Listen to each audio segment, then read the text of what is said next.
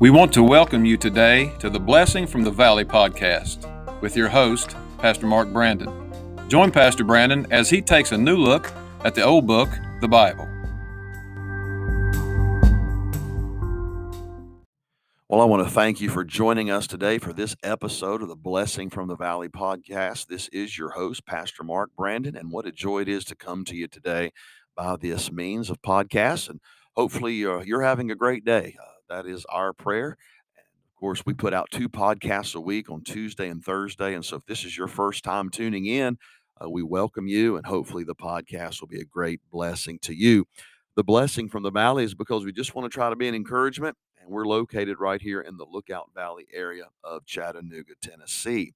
Let me go ahead and get into it. We started a couple of episodes ago talking about the wonderful work of the Word of God, and I've kind of transitioned that over that the Word of God has works. The Word of God, there's principles that takes place. We found these in 2 Timothy chapter 3, verse number 15 and 16, and that from a child thou hast known the Holy Scriptures, which are able to make thee wise unto salvation through faith which is in Christ Jesus. Then verse 16 says, all Scripture is given by inspiration of God and is profitable for doctrine, for reproof, for correction, for instruction in righteousness. So these are the works that the Word of God accomplishes. It makes us wise unto salvation, teaches us doctrine. That's what we believe. It reproves us. It tells us where we are wrong. Then it corrects us and tells us how to make things right.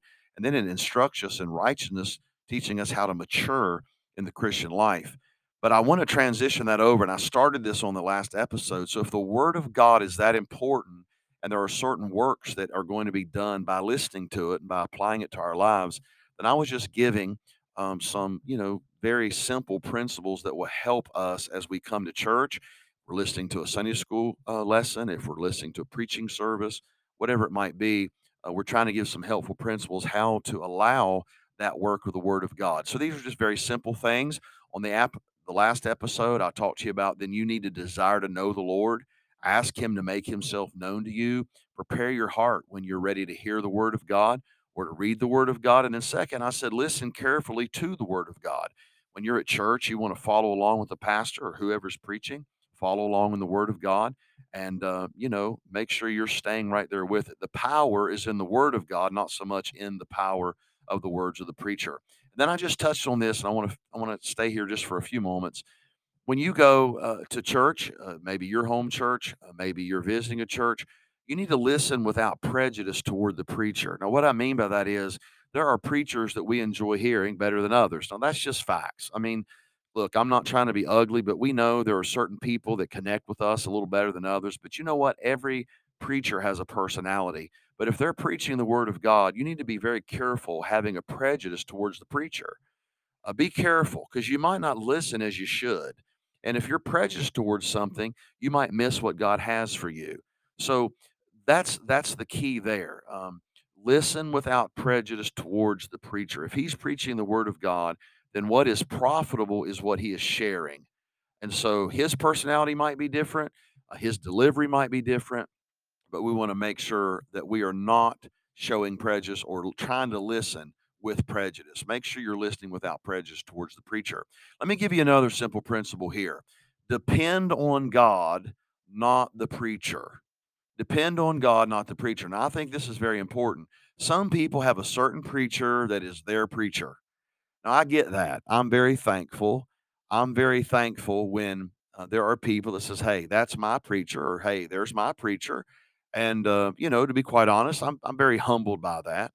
But here's where some people are. If my preacher's not preaching, then I'm not going to listen and I'm not going to be blessed. Well, that's foolish.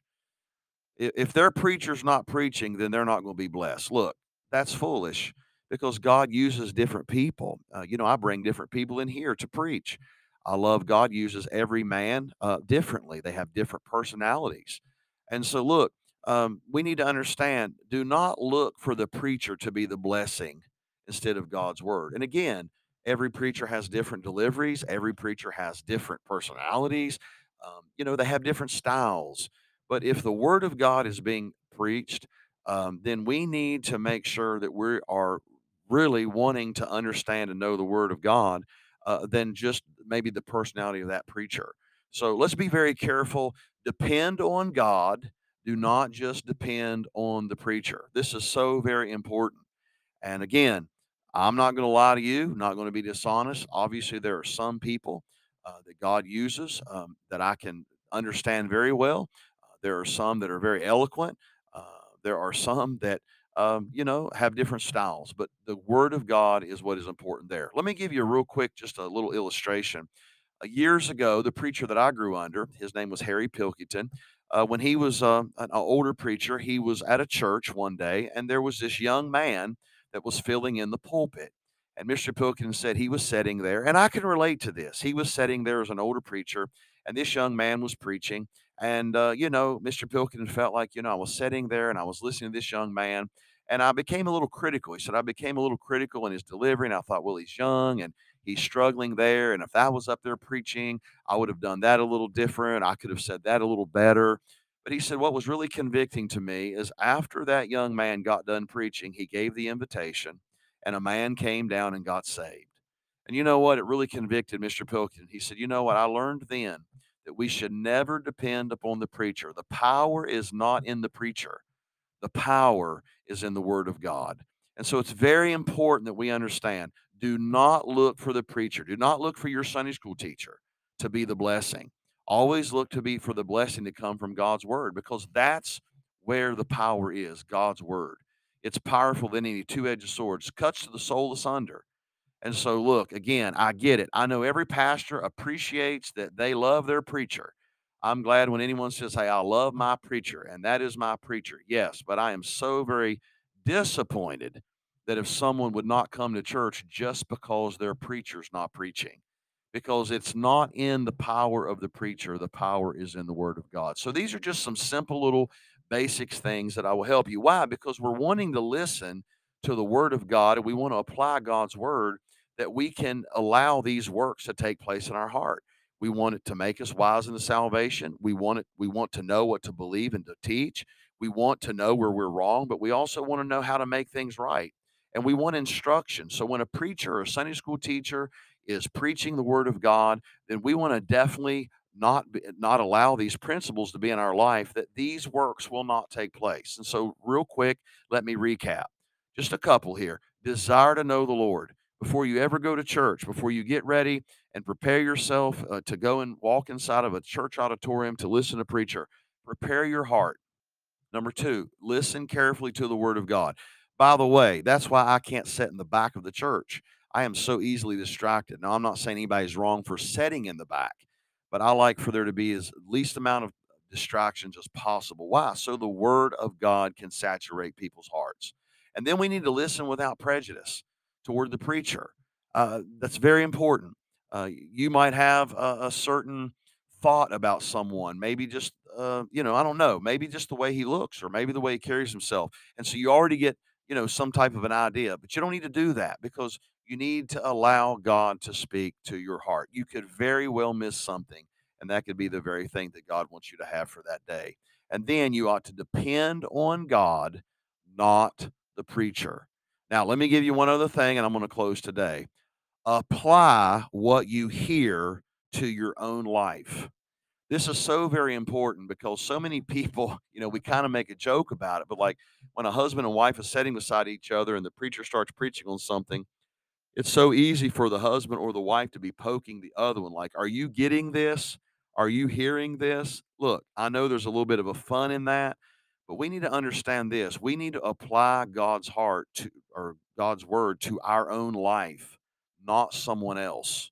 It needs to be applied to our life. What does it mean? We have to apply that truth. It doesn't do any good to listen to the word of God carefully, not have prejudice towards the preacher, even if you're depending on God and not the preacher. If you're not applying God's word and his truth, his promises, his principles to your life, then it is of none effect. Whosoever heareth these words of mine and do them. See, the applying of the word of God is not just hearing, it is applying to our life and to our heart so we can do them. And so I want to encourage you today.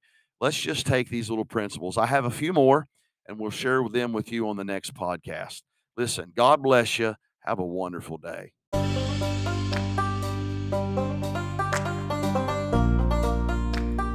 Thank you for listening today. Our prayer is that this episode was a great encouragement to you, and we invite you to join us again next time for the Blessing from the Valley.